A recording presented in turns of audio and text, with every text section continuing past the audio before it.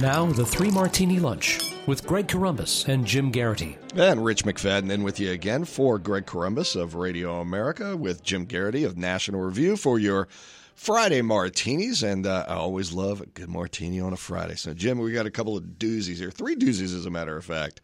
And as always, we go through with the good, the bad, and then the crazy. And I cannot wait to get to the crazy because it just makes me laugh. All right, so let's start with the good here. We don't know exactly what John Durham's investigation will bring, but according to you, it sounds like he's the right guy for the job. Yeah, been a pretty big scoop in the New York Times, breaking last night, hitting today's paper. Justice Department officials have shifted an administrative review of the Russia investigation, closely overseen by Attorney General Barr, to a criminal inquiry, according to 2 people familiar with the matter.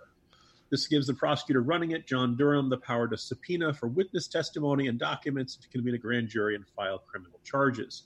Now, the very next sentence from the New York Times is, the opening of a criminal investigation is likely to raise alarms that Trump is using the Justice Department to go after his perceived enemies. Of course that is. Right? I mean, hey, this is really big news, but let me explain why this is probably a presidential abuse of power. No. And I wrote a little bit about this in the Morning Jolt newsletter. John Durham is a really impressive guy. And in fact, probably exactly the kind of guy you would want to have running an investigation like this. It's kind of intriguing to see the comparisons between him and the reputation of Robert Mueller before he began the Russia investigation. You look over Durham's career, he has nailed a whole bunch of Boston cops and law enforcement officers who are on the take of Whitey Bulger, the infamous gangster up in Boston area. Most of his career has been in the New England area. He prosecuted a 3-term Republican governor, Rowland, on corruption charges.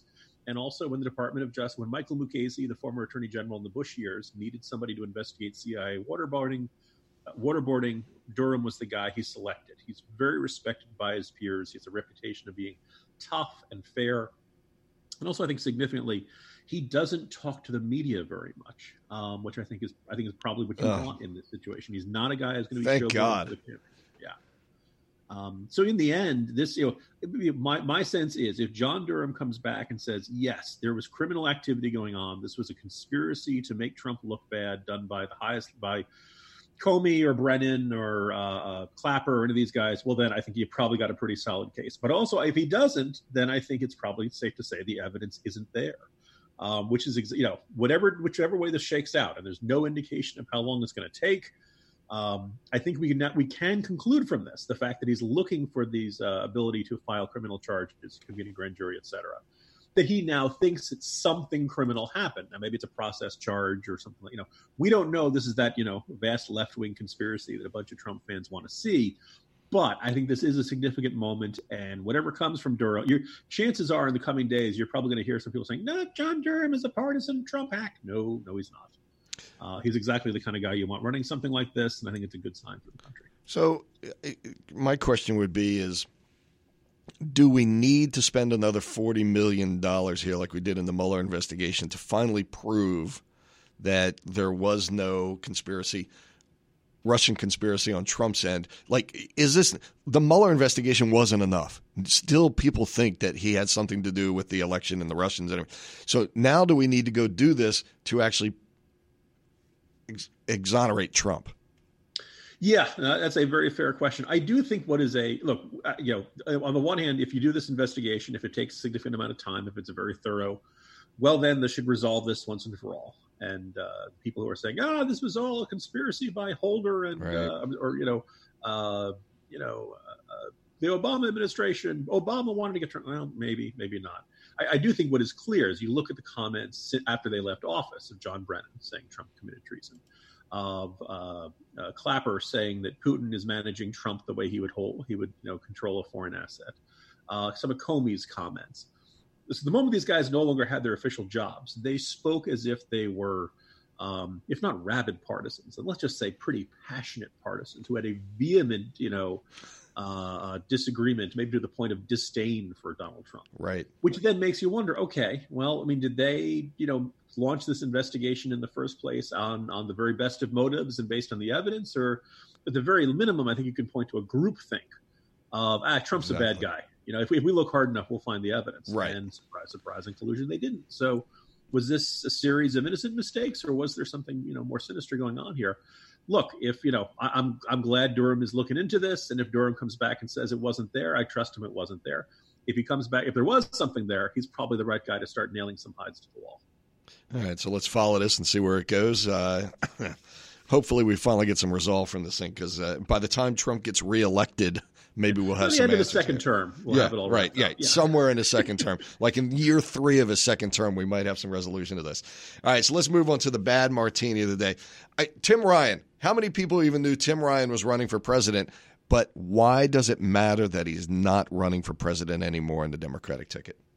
Yeah, and there's I wrote about this in today's Morning Jolt. It's a smidgen of self-criticism here. I did not spend a lot of attention on Tim Ryan. I didn't do the big profile piece. And this was because you knew it wouldn't matter. Yeah, I mean, he qualified for the first debate with that so difficult 1% threshold in the polls. Didn't qualify for any of the subsequent debates. He's not a whirling dervish of raw political charisma. And there was a part of me that saw it, my jokingly, most people who see the headline, Tim Ryan drops out of presidential race, either never knew or completely forgot that he was running in the first place. But that having been said, I think that, if you look at Tim Ryan, he was always going to be a long shot. But he probably is the Democrat who is best equipped to speak to and for the kinds of voters who voted for Obama twice, and by 2016 they were unhappy with the direction of the country and decided to roll the dice on Trump. Right. That he's from the Youngstown, Ohio area, union workers, manufacturing, blue collar folks who feel like they've been forgotten and left behind. And to the extent anyone paid any attention to Tim Ryan in this race, he was basically kind of trying to grab his party to the lapels and saying, listen to these people, right? These are people who are not going to be okay with giving, government taxpayer-funded health care to illegal immigrants. These are not people who want to see their private health insurance taken away. By the way, unions have pretty darn good health insurance. Right. That basically, but on a whole bunch of other issues, this guy is definitely a Democrat. The idea of, he's a conservative. No, not really that conservative. Right? He's just simply a guy who knows his constituents and speaks for a group of people, the bowling leagues, you could say, who don't get attention in Manhattan and San Francisco and Silicon Valley and in the Acela corridor and places like that. And, again, I probably would never vote for the guy, but this is the kind of. The question is the blue collar becoming passé for the Democratic Party? And is it just that they don't care about them anymore and they want to pick up these other tribal communities like the LGBTQ community and Hollywood and just those blue collar dudes that worked in factories? They're going to vote for us no matter what. Or is it the blue collar dudes in factories? We just don't care about them anymore. This is the new hot group to go get. What are Democrats? Why are they pushing them aside like they are? I mean, in that one debate that he was in, he said, we've got to change the center of gravity of the Democratic Party from being coastal and elitist and Ivy League, which is the perception, to somebody from the forgotten communities that have been left behind for the last 30 years. Flyover country. Yeah. Right. I mean, that's something Democrats would be really smart to listen to, even if you don't think Tim Ryan is the right guy. And by the way, from a strict, measure of who can win back the guys, the voters who we lost last cycle. This guy who's from Ohio, knows this particular corner of Ohio very well, presumably would help your numbers in Ohio a bit.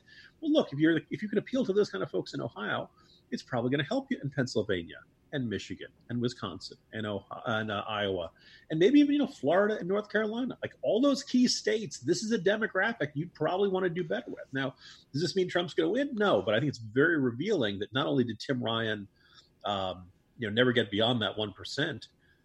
I think you can argue that he was one of the most ignored candidates in this cycle, which I think indicates the Democrats have learned very, very little from what was a very painful experience for them in 2016. What's your take on where the blue collar is, where the union workers are that voted for Trump? Where are they now, do you think? Probably one of the demographics that is most up for grabs. In that, look, one of my points, one of the things I believe is that there's no president can come back and single-handedly make factories that were shut down come back up, started up again. Right.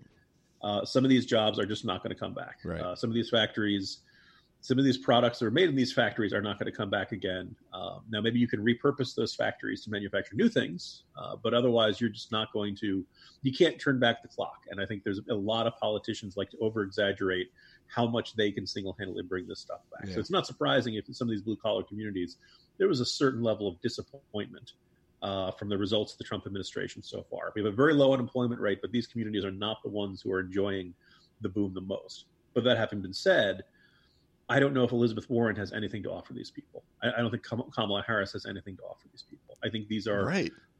They're ignoring them. Yeah. The great irony, like if you look at Pete Buttigieg, a guy who on paper is from a not too dissimilar corner of the country in South Bend, and talks about those rundown factories that he grew up around and stuff. Look, what's fueling Pete Buttigieg to the point where he's beyond the asterisk category. I think it's the fact that he'd be the first gay president. That's what excites me. That's what kind of the billionaires. It's not, this is a guy from working class Indiana. Right. And by the way, he grew up with the child of professors. It's not like he. He does not come across as a working class guy. Sorry. And so, again, the aspect this is, again, it indicates that these, forgotten communities, who, by the way, may have some unrealistic expectations and problems that need to be solved at the local level and stuff like that. The National Democratic Party, just doesn't care. I think that Trump's performance on jobs and the economy wins that crowd. And while they may have gambled on him to bring factories back and he didn't, he is definitely bringing jobs back, and that's what they need. So and again, the constant person, they perceive that he's on their side, which is a very big deal compared to exactly. Ryan had some quote where he said, he thinks he's I can't remember the term. He didn't call him an SOB, but it was something, a slime ball. He said, I think Trump's a slime ball, but he's not going to take away my job. He's not going to take away my health insurance. Right. Exactly. Like, that matters. It does. It does. I mean, for regular people, and that's who we're talking about here, it matters. All right, on to the crazy martini now. So we all remember James Carville and Mary Madeline and how, he was on the left and she was on the right, and how did they live together and everything. But let me tell you something. The Conways have brought this to a whole new level of crazy, man. Yeah, because it got really, it may have hit a new level in Kellyanne Conway called up some reporter for the Washington Examiner who she felt had taken some sort of unfair shot at her. There's some question about whether the conversation was supposed to be on the record or off the record. The Examiner ran the whole thing. I think it's safe to say it's not Kellyanne Conway's finest hour. She really rips into that reporter in a way and kind of threatens to go after her and all that stuff. But one of the things that stands out is she says something like, he gets his power from me, not the other way around, or something like that. And I just feel, and this has been going on pretty much almost the entirety of the Trump presidency. It does seem every month or a couple of weeks, it seems like we get some new flare up that generates some attention based on what he tweets and what she says in TV interviews or something like that. Rich, I feel like we've been invited to a big dinner party. Oh, the Conways invited us over. Come on. And right as the dinner starts, they start sniping at each other. And they're snapping, and it's getting more personal, and it's getting more, and we're all just kind of uncomfortably looking at our shoes or looking out the window or just trying not to make eye contact. And I don't know about you. I just want to see him go to counseling. Or divorce or whatever it is, because it's just very awkward and uncomfortable. There's a reality show sitting there that I would pay pay-per-view to watch, because that thing is just a show, and I can't even imagine. I would love to be at their house for Thanksgiving dinner, because I can't apparently even after this he tweeted out something about dealing with narcissistic personalities, and he didn't name her by really? Look, lots of spouses fight, right? Everybody, this is not unusual, and they don't agree on behind everything. Closed doors. Yeah. Oh my goodness. So let's go back to the comment, he gets his power from me. She's right. Who would listen to him if she weren't on list for Solicitor General in this administration, right? So he's got a law career of his own that is significant. I think it's safe to say he's in the public eye a great deal more because she is exactly. Yeah, and give credit to Kellyanne Conway in a White House that has seen just about everybody else leave. Right, like Steve Bannon, Reince Priebus. Yeah. She's the only non-Mike Pence, non-family member who I think has stuck there from the beginning. which says something about her ability to get along with the president and be an effective spokesman for him. But and look, again, he doesn't like it. Okay, fine. I would never. If your spouse's career path and this isn't the decision he or she is making puts you in an awkward spot, or you don't think she's making the right choice, like that must stink. That must really, really be difficult. But there's just something about the way that George Conway feels the need to put this all out in social media, and then she gets asked about it in the TV, and it just. I can't imagine being her and having to deal with that. As much as look at her position, right? On one hand, when she's at work all day, she's got Trump tweeting, and she has to deal with that. Mm-hmm. Then she goes home for dinner, and she's got this guy tweeting, and she has to deal with that. She is right in the middle of a train crash and can't do anything. Although she seems to manage it, I can't imagine being her. Yeah, and look, this is not the 3 Martini Lunch marital therapy hour, but I would just kind of observe that, I don't know about you, Rich, but my wife comes home from work. She's had a rough day. Whoever gave her grief that day is on my enemy list forever. Right. And I don't care if it was a one-day spat or something. I'm always going to be you're the SOB who gave my wife that hard time. Right? You're always on your spouse's side. Right. And George Conway very visibly and famously isn't. And not only isn't, but he's the guy that you would end up hating that gave your wife a hard time that day. Yeah. And again, maybe Trump chews her out behind closed doors, and he's, that's, I don't know. The other thing is also very clear that he clearly doesn't like Trump as a president, doesn't like his policies, doesn't like what he was doing. Because he didn't get the job? Yeah. Right. This is probably the sort of conversation you should have before the person goes to work for that. Let me tell you something. I think Trump sits down and looks at his Twitter feed and just giggles at this all day long. I think he's, hey, Kellyanne, how's your day going? Have a seat. You need a drink?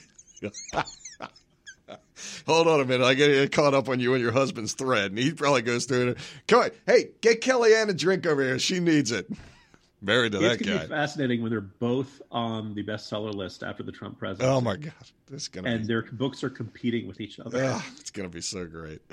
All right. So there it is. Your good, bad, and crazy martini for the day. And as I said, I love the crazy. Always love me some crazy on a Friday. So join us again on Monday when Greg is back with your 3 martinis, along with Jim Geraghty from National Review Online, Rich McFadden from Radio America. Have a great weekend.